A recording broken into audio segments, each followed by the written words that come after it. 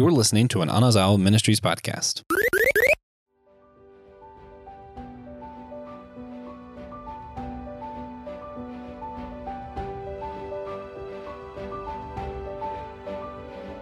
Ladies and gentlemen, man cubs, tigers, and sloth bears of all ages, we welcome you to the wonderful world of Walt Disney's animation studios.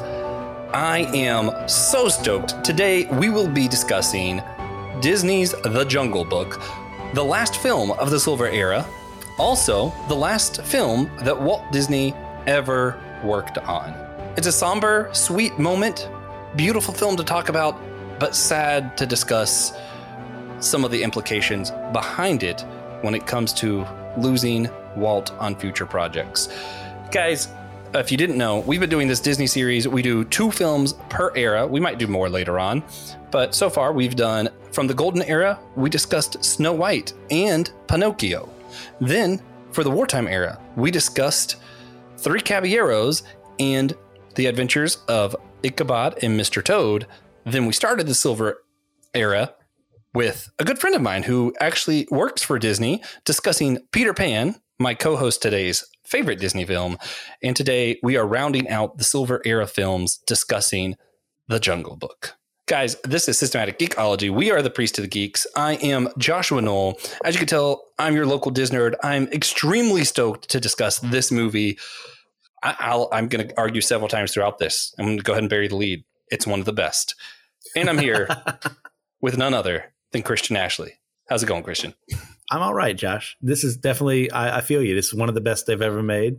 And I'm ready to go to Disney. I think we're going at the end of August, if I'm remembering correctly. So, yeah. It's nice. Get in the mood. Nice. Yeah.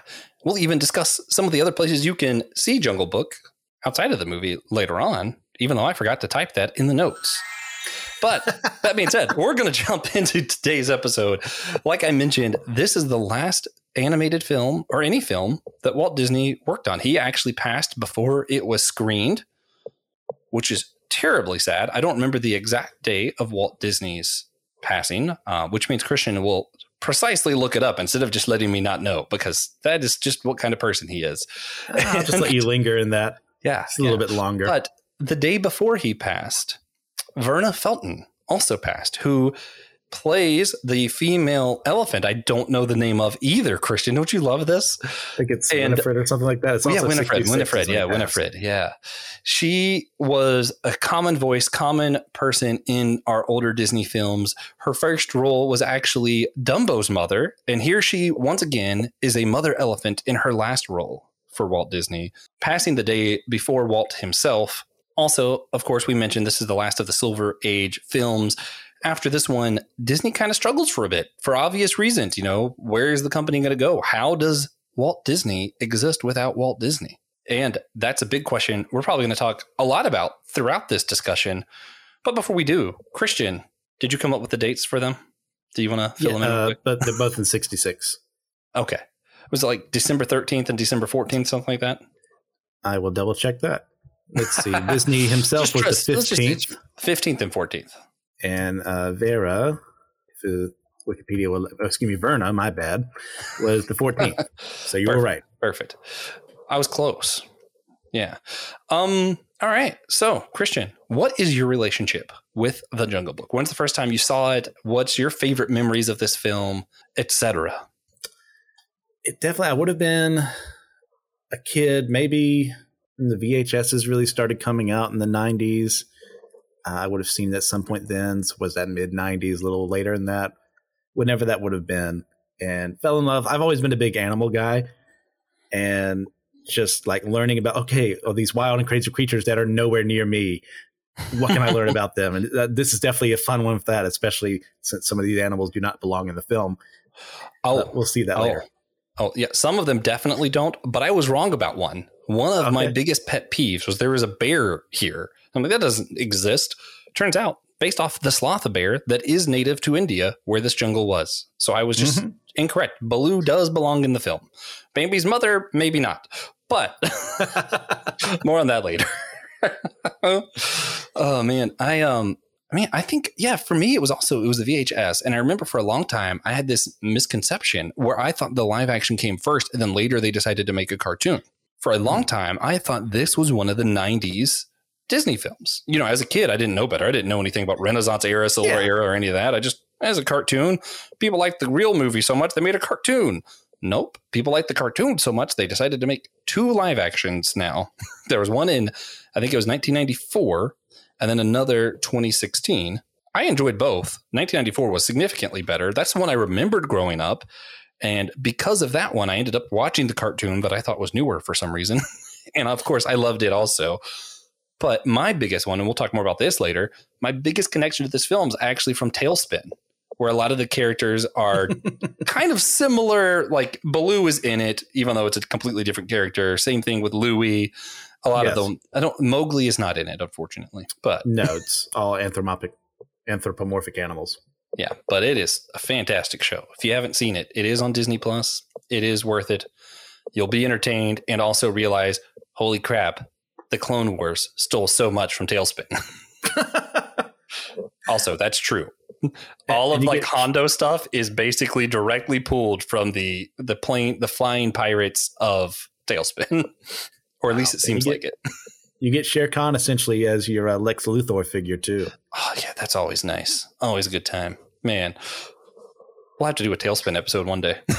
Because I could do that. I could do Chippendale Rescue Rangers. Of course, DuckTales. Yeah, all of them. He didn't mention it. Wow. Darkwing Duck. Okay, there you go. And there was much rejoicing. Yes, indeed. Oh man, yeah. So that was kind of my introduction as well. I remembered, oddly enough, I was a kid when Animal Kingdom opened. Not only was I a kid when Animal Kingdom opened, but I lived in Florida around the time that it opened. I don't know if it was exactly when it opened, but so much so that a lot of the shows and rides that only existed the first year Animal Kingdom was open, I vividly remember, including the Jungle Book show that was quickly replaced by Tarzan and now no longer exists at all. Yes. Yeah, which also, both the Jungle Book show and Tarzan were both great. Don't exist in other Disney parks, and that's a true tragedy. But that's one of my first memories of seeing that show in Animal Kingdom, and I just love the characters. No matter what format they pop up in, I love them. The only sin Kingdom Hearts has ever made was not having a Jungle Book level yet. Is there any representation in Kingdom Hearts? I don't think there is. And I don't think there is. Saddened by that. Listen, Kingdom Hearts, if you're listening, I know people want the Marvel, big fan the Star Wars, but I want the Jungle Book. Oh man. So that being said, there's a little preliminary history we got to go over. This was almost the last Disney animated film ever, because naturally they considered without Walt, there really isn't a company. They thought about just letting it go. Personally, I'm really glad they didn't do that. Not only because I really love the Renaissance films of Hercules, Aladdin, Mulan, and all them. Sorry, Mulan. But also, so many animators got their start because Disney existed. You know, up until this film, it was Disney and his core people. After this film, they start teaching new people how to do stuff. Tim Burton gets his start on Fox and the Hound. You know, like so much of animation really pins on the decision that this wasn't it. You know, and also I might have never seen this if this was it. If they didn't make that live action in 1994, I might have never seen the cartoon, which is also why I like the live actions. I want these core movies, these beautiful scenes to live on. And I think anything that gets kids interested in the old cartoons is worth it to me. Also, this is a really fun fact. The top selling or the most successful is what it was movie ever in the country of Germany was The Jungle Book. There has never been a more successful movie in Germany. That's crazy. That's just wild to me. It's also in the top 10 most successful movies in France. For some reason, France and Germany really love The Jungle Book. And it started the trend/need for really good voice casting in animated films. If you notice before this, there were select people, and you still see this in a lot of like Japanese animation. These are the people who voice cartoons. And then here's the real actors. This is where you start to see actual, quote unquote, important people like all-star cast coming in to voice characters. was through the Jungle Book. So this really not only changes animation, not only changes Disney's history, doesn't just change, everything about cartoon film, but also changes entire people's careers. Yeah, we all love Mark Hamill as Luke. We all know him also, especially those who grew up, for me, primarily as the Joker, And if it wasn't for this film, we wouldn't have stuff like that because that was seen as not a real job. So I'm super glad they decided to kind of go that route here and really change the course of history for film industry altogether. And we have to talk too, I think you have it in the outline later, of the people they weren't able to get for this that they really wanted. Oh, man. Yeah. If this movie could have been like, if it had gotten some of those, I almost wish that this would have been it. Like it would have been too good at that point, I think. Oh, yes. Oh, man. We're really teasing them with that. We should sit here for a second. I guess we'll just have to listen to the rest of the episode. Yeah. Like we planned. Yeah. So with that preliminary history out of the way, with the weight of this movie on our minds and shoulders, Christian, if you had to rate this film 0 to 10, how would you rate it? Explain your rating and etc. I struggled with this question. God, me too. When I got the outlines, like, how do I do this? Because I was going to go as low as an 8.5, and I was going to go for a 9, then I was going to 9.5. So I think I'm stuck at a 9 right now. Okay, as far as fair. the film's quality, it tendered to me for a little bit, and where it's you also put this in the outline if I'm remembering correctly. In fact, it's kind of a random events plot to an extent, and it works mostly, and I'm glad it does it. But as far as like structure, kind of ruins it for me. It's not nearly as bad as Three Caballeros, but there is more structure there. But yeah, and I mean, just got some very classic characters here that you see from Disney from years to come. I mean, you said Tailspin, and plenty of other properties have used them before, House of Mouse and stuff like that. So yeah, this movie is an amazing movie. I would definitely rewatch it. $10 to anyone who can prove that they don't know any of the lyrics to Bare Necessities. I don't have much money, but I am willing to make that gamble. If you could prove to me that you just don't know any of the lyrics to the Bare Necessities, I'll give you $10. Because I just don't think it's possible. Like, I think worldwide, this film has just made that much of an impact. Ironically, part of what adds to my rating is what took away from your rating. I think part of what this is Disney, why I'm glad to be with you. Yeah, part of what I think Disney does great in general, especially for children and for us ADHD core folk, they do a really good job at telling individual stories within a movie that can stand on their own, but also continue to tell an overarching narrative. If you didn't know, it's really hard to just follow one really long story as an ADHD person or child.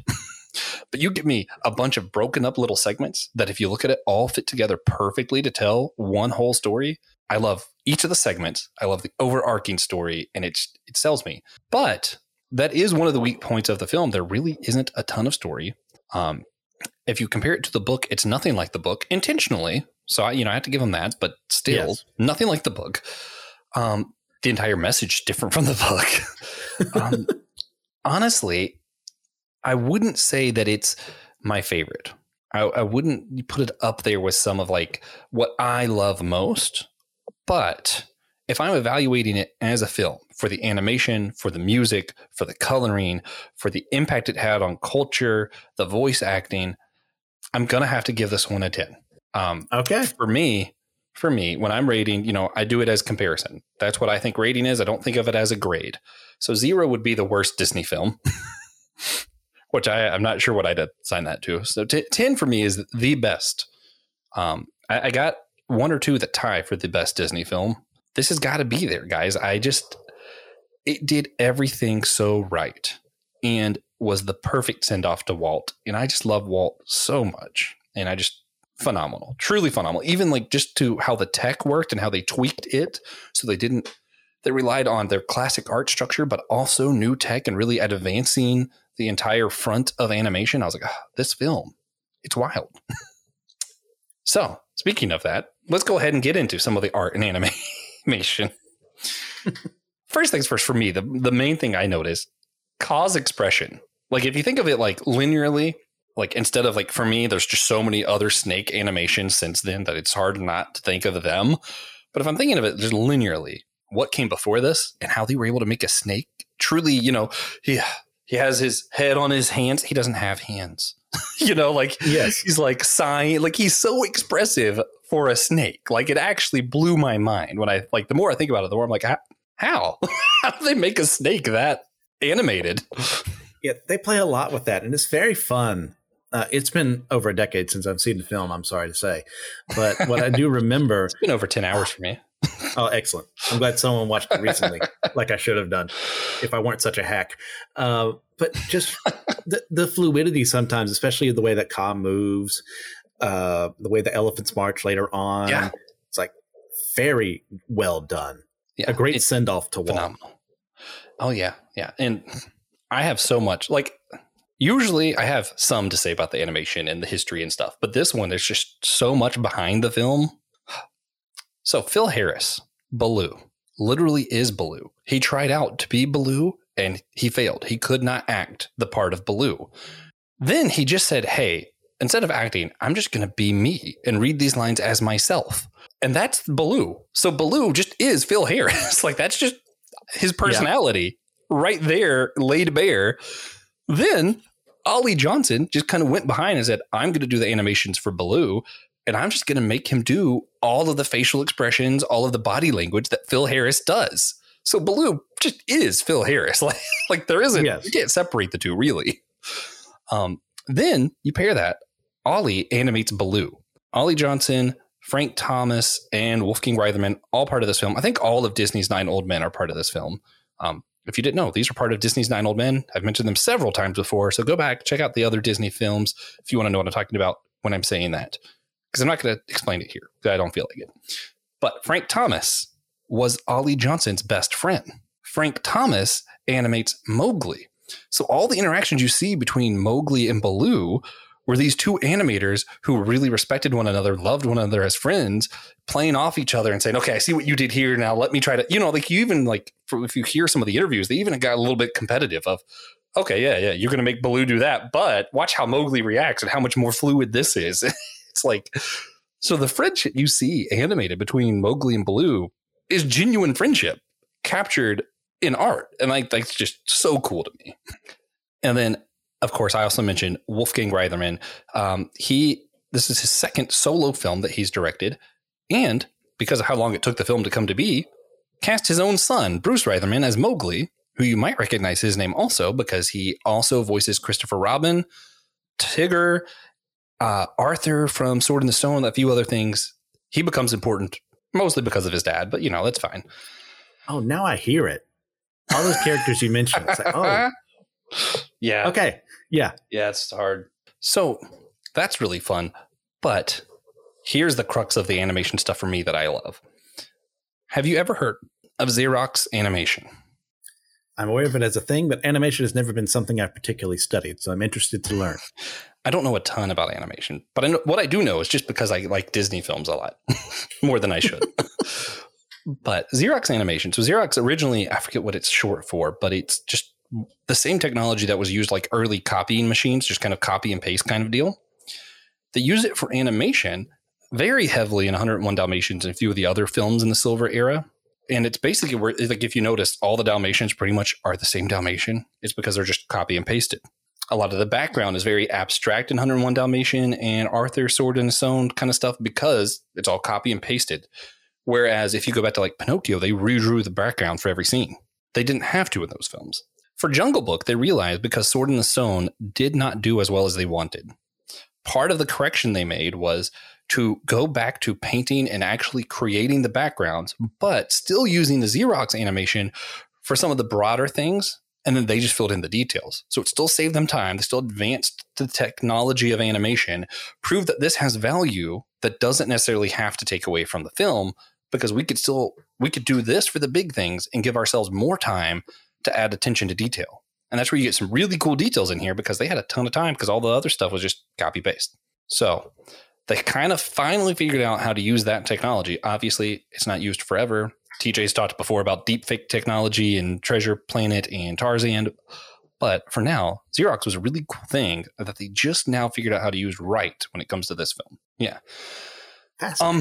Yeah. So also, speaking of copy paste things, Robin Hood, we're going to talk about later on, very heavily borrows this film. If you look at the snake animation, a lot of the same scenes, the dancing, same scenes, a lot of it is literally the same art. Cobb, basically the same. Yeah, it's wild. Also, we mentioned this earlier, but Khan is seen eating a deer in this film. Deers don't belong in the jungle. But also, if you pay close enough attention, it is in fact Bambi's mom. They did take that animation and put it here as kind of an Easter egg, and to me, a really dark Easter egg. Like, why? The poor woman just can't make it out there in the universe. Yeah, it's one thing when in Hercules they have the lion coat and it's Scar. He was the bad guy, and this was like hundreds of years later. But here, it's like this could have been the same time. And Bambi's mom was not a bad guy. She's just getting eaten for no reason. Like, why? It's real sad. It is. Like, why did they decide to do this? And I had never noticed that until I was reading over the outline for this. I was like, wait, what? Yeah, when I noticed it, I was like, what? That one I actually got not off of like research or anything, just because I was watching the film going, wait a minute, I think I know that deer. And I had to look it up to make sure. And I was like, oh my God, they literally just put Bambi's mom in Khan's mouth. Why? I don't know, but I noticed it. It was funny after I realized how messed up it was also. So, Christian, did anything else stand out to you about like the art and animation style in this particular film?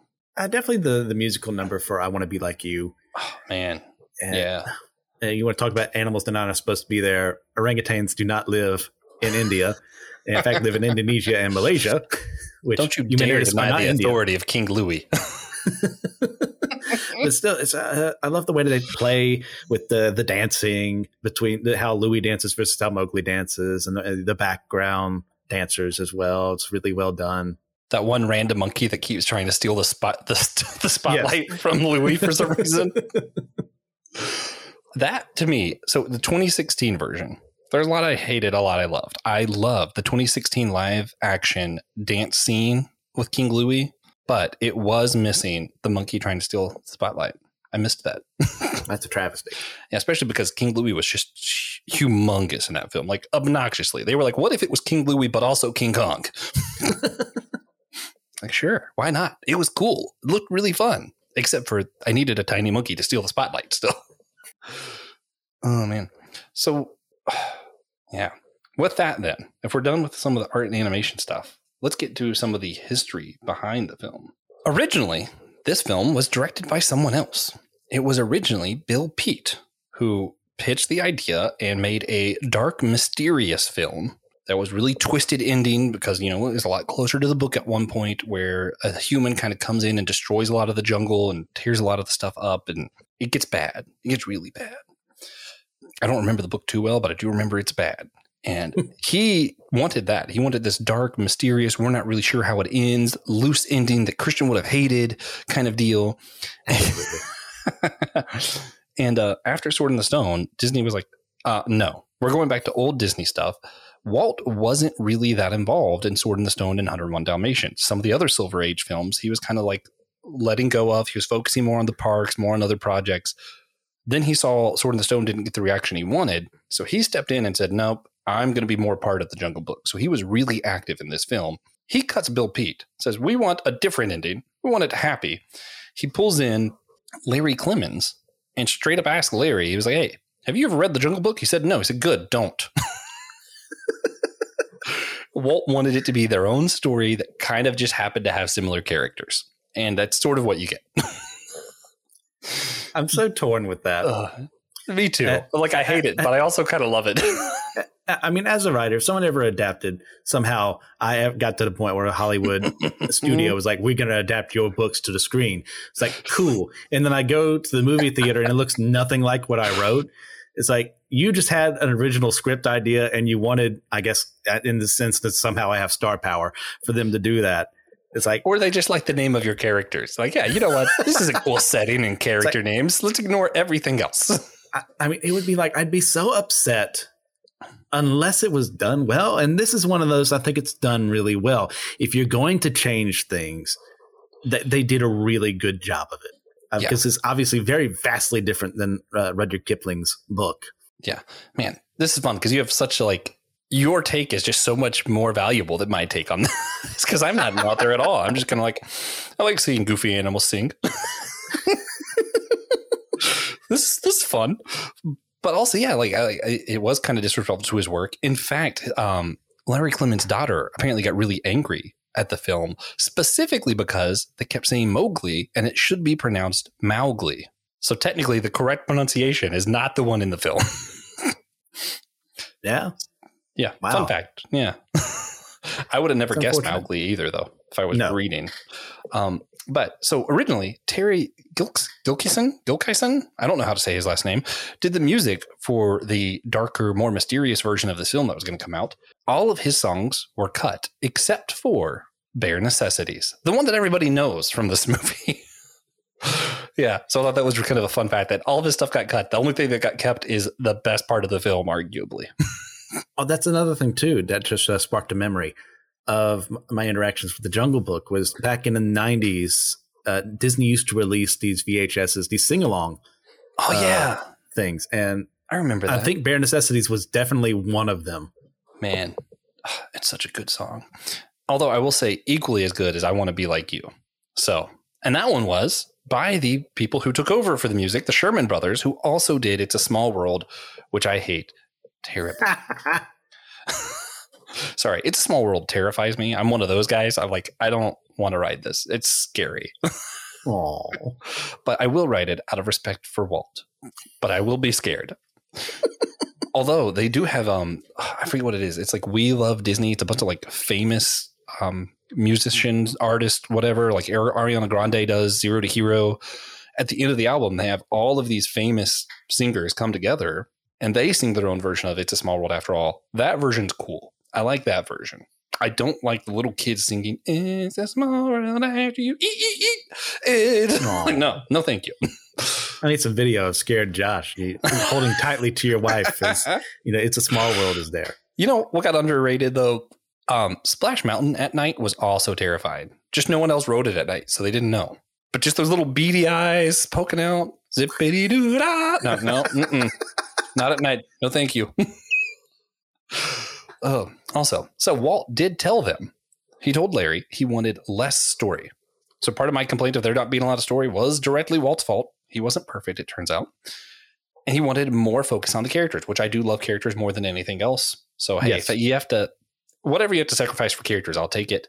In fact, there was so little story written that the animators were told that they just needed to fill time with gags and character interactions. So a lot of the just on-screen time of the characters doing stuff together, it's all animators. It's not written story or anything. It's the animators going, how do we fill this time and have these characters interact well? And I think they sold it beautifully. Then there's the part that we mentioned earlier, who was almost in this film. The Vultures were almost the Beatles. They were still fashioned after the Beatles. John Lennon just said no for some reason. And Louis Armstrong was almost King Louis. But Walt was really afraid with some of the stuff racially going on in the country at the time that if he cast it, that they'd get a lot of backlash, which they would have. So absolutely. Yeah, I'm kind of glad that they didn't, because that would have sucked if we had to, at the beginning of Jungle Book, have to talk about race each time. So I'm glad we don't have to. I'm glad that Walt said, hey, that's a bad idea. We don't want people to think that we just, made the minority the monkey. I'm glad he saw that ahead of time. But also, could you imagine I Want to Be Like You sung by Louis Armstrong? That would have been awesome. The man is incredibly talented. I mean, there's a reason they would have pursued him in the first place. As someone, I really love jazz. And just the way he plays sometimes, the way he emotes, he would have been perfect for this. But I completely understand the song, the meaning of the song and the person singing the song, why they would not want that to be done by him. Oh, yeah.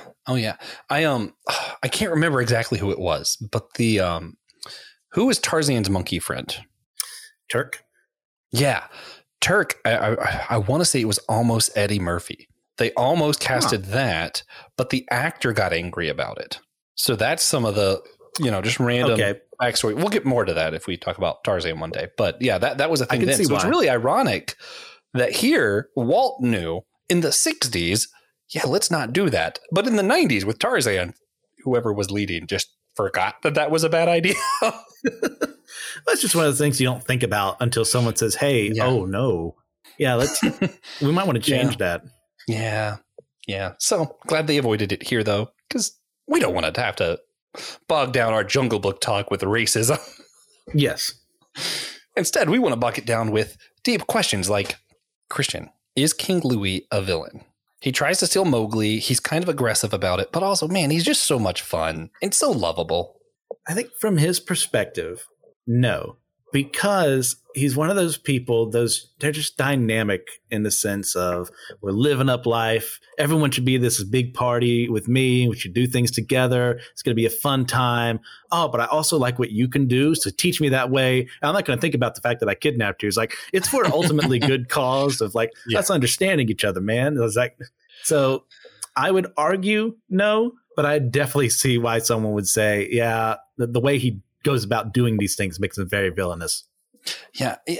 Honestly, he's kind of the nuanced character for me. Of all the characters, like he's the most nuanced because you have this villain motivation of I want to be the most powerful. Right now it's Khan, but if I can make Man's Red Flower, I will be the most powerful. And he's king. He wants to be the most powerful. But also you have this kind of good guy motivation of, yeah, we want to keep Khan from killing everybody.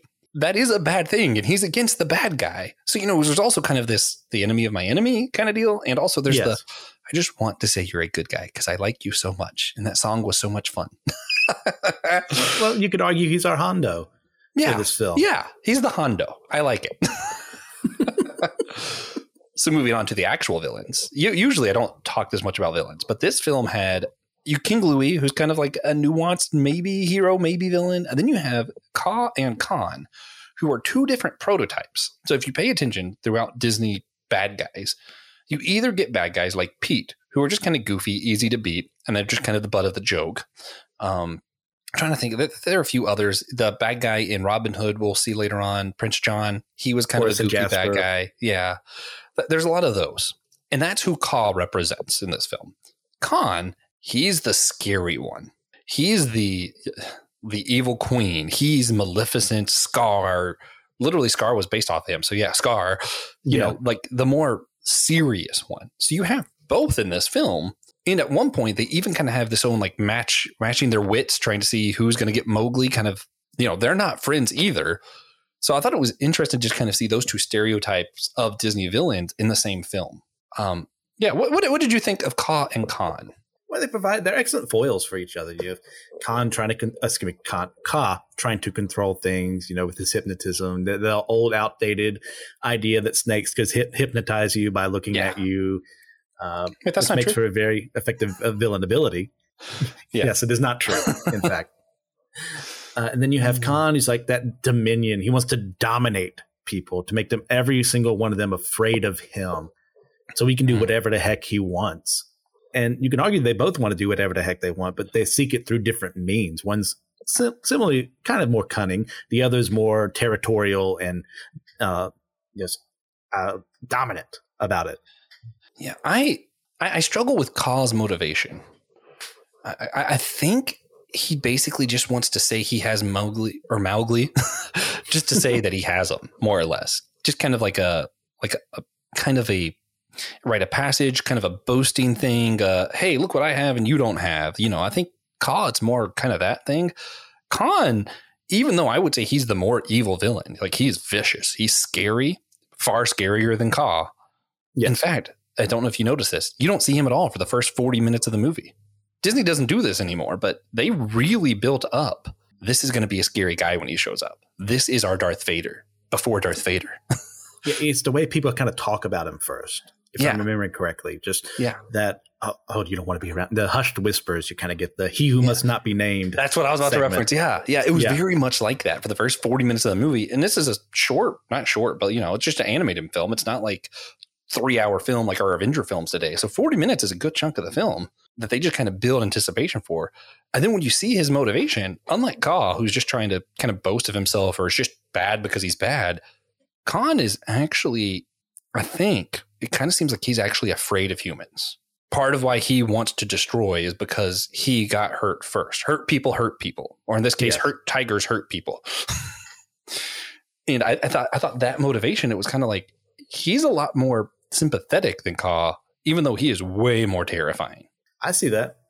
Well, it's the thing too, in the general perception in the public of tigers, you get that they're man eaters and going to come after you. But most of the time, it's because we're encroaching on their territory, or they've mistaken us for a different prey animal, and that's when they lunge after humans. There are several tigers in history who have come down as man eaters, and that's just they probably developed a taste for it after the first time.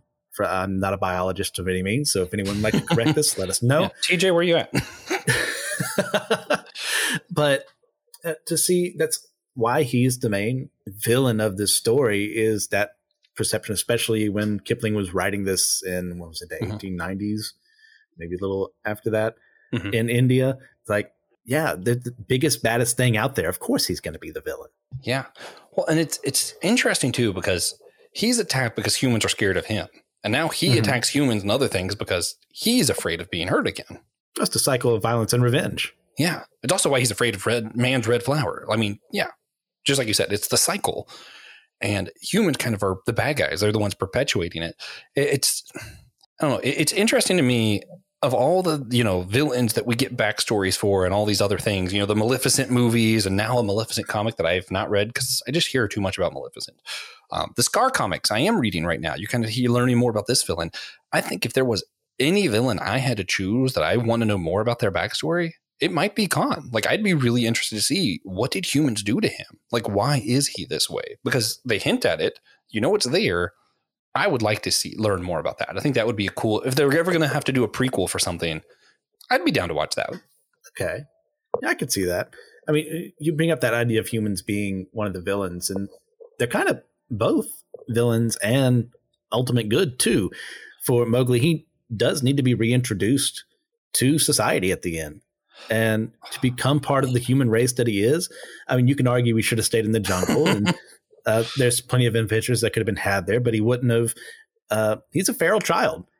Yeah. And if you look into the history, especially in India, I mean, there's been cases all over the world, but of feral children who've been removed, and they've actually have been several children who've been raised by wolves, like he was. I mean, that not only comes from actual history, but we get it from Romulus and Remus and Latin mythology, and but it's still that desire. It's like he's trying to find more about himself than the one thing that sways him is a pretty girl. The downfall of many a man. I finally have come around to this, though. Okay. I'm going to get to it in a second. But yeah, what I thought was really funny, though, is that even, you mentioned that we can argue whether you should stay in the jungle or not. I think it was funny that that's what Baloo and Bagheera did at the end. They actually did argue about it. Yes. I was like, it was pretty funny. But I also like that they didn't do that, even though they do make Jungle Book 2 later, allegedly.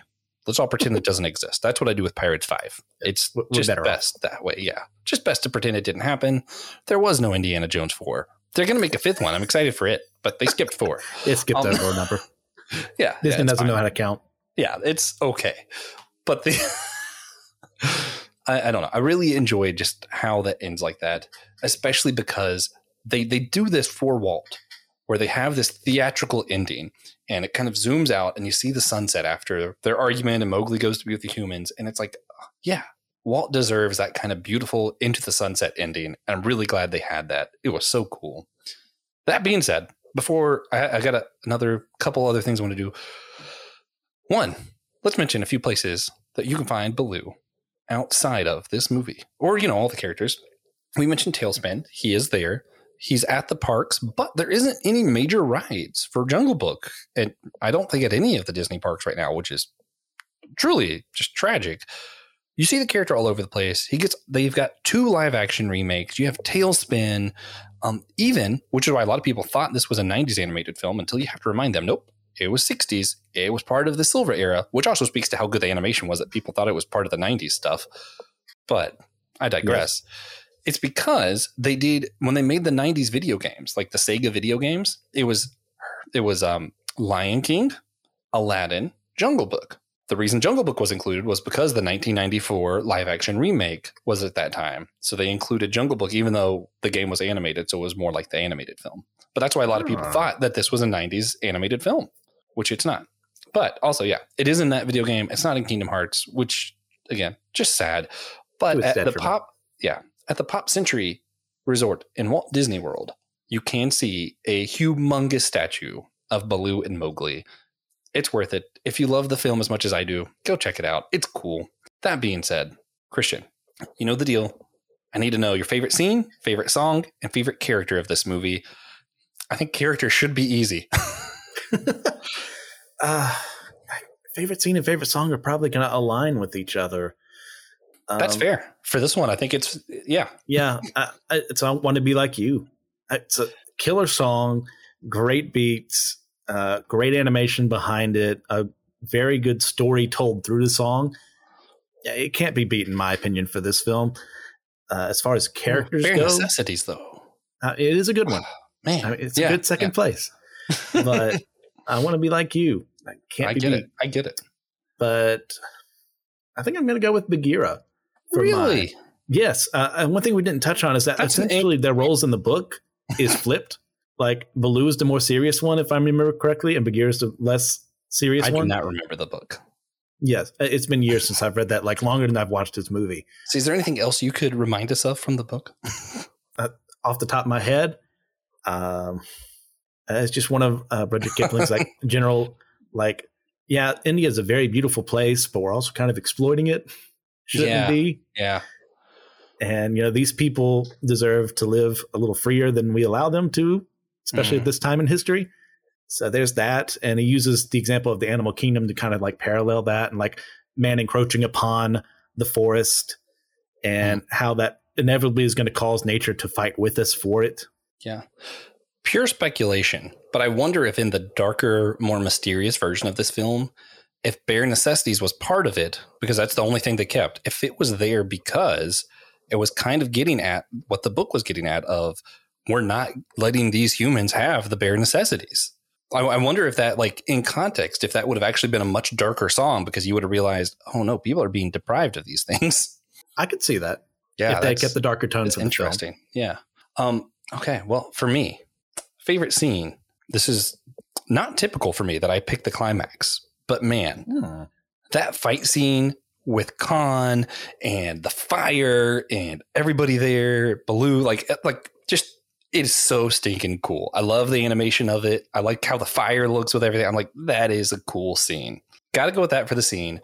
For the song, I simply refuse to choose between I Want to Be Like You and Bare Necessities. They're both just so great. If I had to say, you're probably right. I Want to Be Like You is probably a better song. But I think the Bare Necessities scene is just so iconic to Disney that I'm like, I can't not pick that. So I'm just not going to pick. That's what I'm going to do. I'm not going to pick. In character, there is a correct answer, and it is, in fact, a Baloo. Especially if you've seen Tailspin. You're just automatically biased. Now, see, this would be an example of what I talked about on That Nothing Movie the other day. So sometimes you don't have to pick a side. Sometimes you do. Yeah. Yeah. And for the character, you do. You have to pick Baloo. For the song, you can love both. It's okay. I like how all of my answers are correct. Everything else is questionable. I also liked how we picked the exact opposites of one another. It fits us very well. Yeah, that's beautiful. So you mentioned it before. In the book, humans are more the bad guys. Or, some humans are. Other humans are getting exploited. There is that kind of storyline. I think in the movie, originally, I just kind of get the feeling that originally that was more of the point, because you kind of still see some of that in this, but it's not the point. The point more seems to be around family. Mowgli is with Baloo. He's with, is it Bagheera? I never remember how to pronounce his name. Bagheera. And that's his family. He grew up with the wolves. They were his family. The animal kingdom is just who he identifies with, who he loves being around. And yet they're trying to get into the humans because Shere Khan's going to kill him. They don't want him to be killed. And also he belongs with humans because he's a human. And he had to basically choose to leave his family because humans, he doesn't know anything about them. I know you pointed out Pretty Girl. Yeah, of course. But Two Among Us. It was kind of over the whole film. There was just kind of this weight of asking a young child to leave his family. Yes. And I don't know, like part of me, it kind of has a sweet, sad ending because, man, yeah, it's cute. The boy went to go be with a girl because he likes girls. He's a boy. And of course, we have that verse in Genesis 2:24, you leave your father and your mother so that, go be with your wife. Like, that is a biblical concept. You leave your family to go start your own family. And yet there is still this sadness of, oh yeah, he left his family. He left Baloo and Bagheera and the wolf pack, like all of them. I think regardless of how this ended, it was going to be bittersweet. Yeah. Because he's going to leave one found family for another. Because essentially he has, we don't see the last one totally in the end, but he starts with the found family of the wolves who raise him as their own. Then he has the found family of Baloo and Bagheera, like trying to teach him the ways of the jungle and trying to get him to safety, looking after him, trying to keep him safe from Shere Khan. Then we have the humans who he's supposed to be more alike that are going to be like, he doesn't know these people. Also, he's not going to be anything like them based on how he was raised. Yeah, but there's going to be that shared bond of we are the same in that regard of being human beings that's going to help him acclimate to that along the way that unfortunately, like, he may forget most of this past. It may be kind of a Narnia situation in some regards of, you only remembered so much, or like, oh, those were just dreams, some might say, or like, I'm thinking of it as the only good ending for this film was a sad ending. If it would have stayed happy and he would have got to be with Baloo forever, it would have been a happy ending, perhaps. But we would have had this tragedy attached. It wouldn't have been good, because if you thought about it at all, you would realize that's tragic. He never is going to be with his own kind. He's never going to have a family of his own. That's devastating. Which, turns out, reminds me of the verse that I didn't write down. So Psalm 126:5, I don't usually do verses, but I think this one's really appropriate. It says, "Those who sow in tears shall reap harvest of joy." And I think that's just the point of this, he had to choose something outside of his family to go start his own family. And sometimes a sad ending is the best ending. Sometimes the good ending has to be choosing sadness, which goes very well with this of Walt's leaving. We could let this be his legacy and it be a beautiful film. And man, we all remember Walt as the genius that he was. Or we could try to do the hard thing, the sad thing, and do Disney without him. I'm really glad they did. But man, it's sad. Yeah, it's sad that you see the next movie and there's just over it the whole time. You're thinking, where's Walt? And that's part of why the Bronze Age, the next era we're going to talk about at Disney Films, is also called the Dark Age of films, because they kind of trying to figure out who they were as a company. What were they going to do? How is the future going to look without Walt? And it's sad, but I think it's a much better ending than the happy ending of this was Walt's last film and it was a masterpiece. I think the better ending in real life was the sad ending of we're going to try to do this without him. That's how it goes with stories. In that sense of we want our characters that we fall in love with to have a happy ending and that be it. But that's not life. Yeah. There's plenty of times in our lives where we just come to a point of, okay, I'm where I'm supposed to be right now. And if I end a story right there, I say, yeah, good job. Jesus is with you. Things are great, Yeah. But then if suddenly 5 more pages show up and you go, oh no, lost family member or lost a job or something like that. Well, that's real. Yeah. That's that potential of bad things continuing to happen later on. Well, that's the human experience. And to deny that would be to this film's detriment. It's it's not like a perfect ending as far as everyone's going to be okay. Yeah. All the way. But they're going to be fine after a while. Mowgli is going to integrate with humanity. He's going to find, people to talk to. He's going to learn how to be human. It's going to be fun. And then Baloo and Bagheera and the entire animal squad we have here, they're going to move on. They're going to do their own thing and protect the jungle as best as they can. Yeah. To add on to the somber note of this, sometimes you have to leave your family, choose to leave, to go be alone at a college dorm. Continue your own story, and it might be a sad choice, but it's one you need to make. Sometimes, if your dog's really sick and in a lot of pain, you might have to choose to put your dog to sleep. Man, that's the sad choice. That's the sad ending, but it might be the best ending. Sometimes you have to choose to pull the plug. I hate to be that guy. There are situations where that happens. Sometimes you have to choose for our loved ones to go to elderly homes. There are all kinds of sad choices that are the right choice sometimes. All of Christianity hinges on this idea of I have to choose to die to myself so that I can live in Christ. And man, sometimes that's sad. Sometimes I'm like, but Christ, I could be at the beach. I could be partying. Nope, I want you in Lancaster. Okay, but I could be at the beach, Jesus. Sometimes the sad choice is the best choice. It's the good choice. Sad isn't always bad. Yes. Yeah. And with that wonderful note, for this beautiful Disney classic, let's wrap this one up. You have any recommendations for everybody listening today, Christian? So this requires a little bit of a story, nothing too long, I swear. But we have this little thing called topics and discussions for what we decide to do. And my name was put on something that I had never read before. And I think it's because people thought, oh, Christian likes these things. Of course he would have read this at some point in time. And that being The Name of the Wind by, oh my gosh, I just read the book. How can I possibly do this to myself as I buy time? Patrick Rothfuss, thank God Google exists, because it's helped me be less of a moron. But my name was put on that, and I had never once read it. But yesterday, I completed it, and I really enjoyed it as a fine fantasy novel. It's got a janky kind of beginning, but once you get into the flashbacks, man, I'm sold. Man. Also, I forgot to mention earlier what I'm geeking out on. I finally got Hogwarts Legacy. Oh, yes. How do you like it? It is just phenomenal.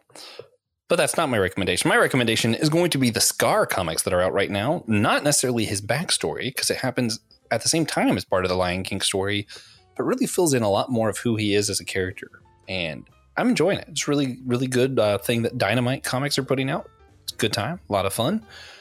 Guys, with that, we're going to have to do a somber, sad farewell. But still, try to rate and review us happily on Podchaser with 5 stars if you liked it. If you didn't like it, you didn't hear me say anything about rating or review. Also, you can use Spotify or Apple Podcasts for ratings. Those are good too. We do prefer Podchaser. Go ahead and join our Discord if you want to talk to us more about your favorite Disney movie or why we were completely wrong about this film. We'd love to talk to you about it on our Discord channel. There is a link in the show notes, or you could just go look it up.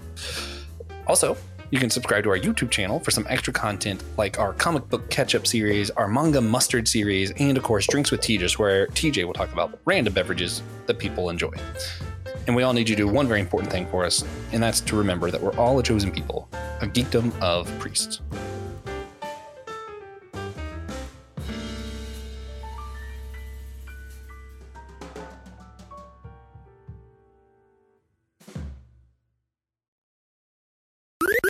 This was an Anazao Ministries podcast. If you enjoyed this show and would like to learn more about our network, be sure to check out the Anazao Ministries Podcast Network.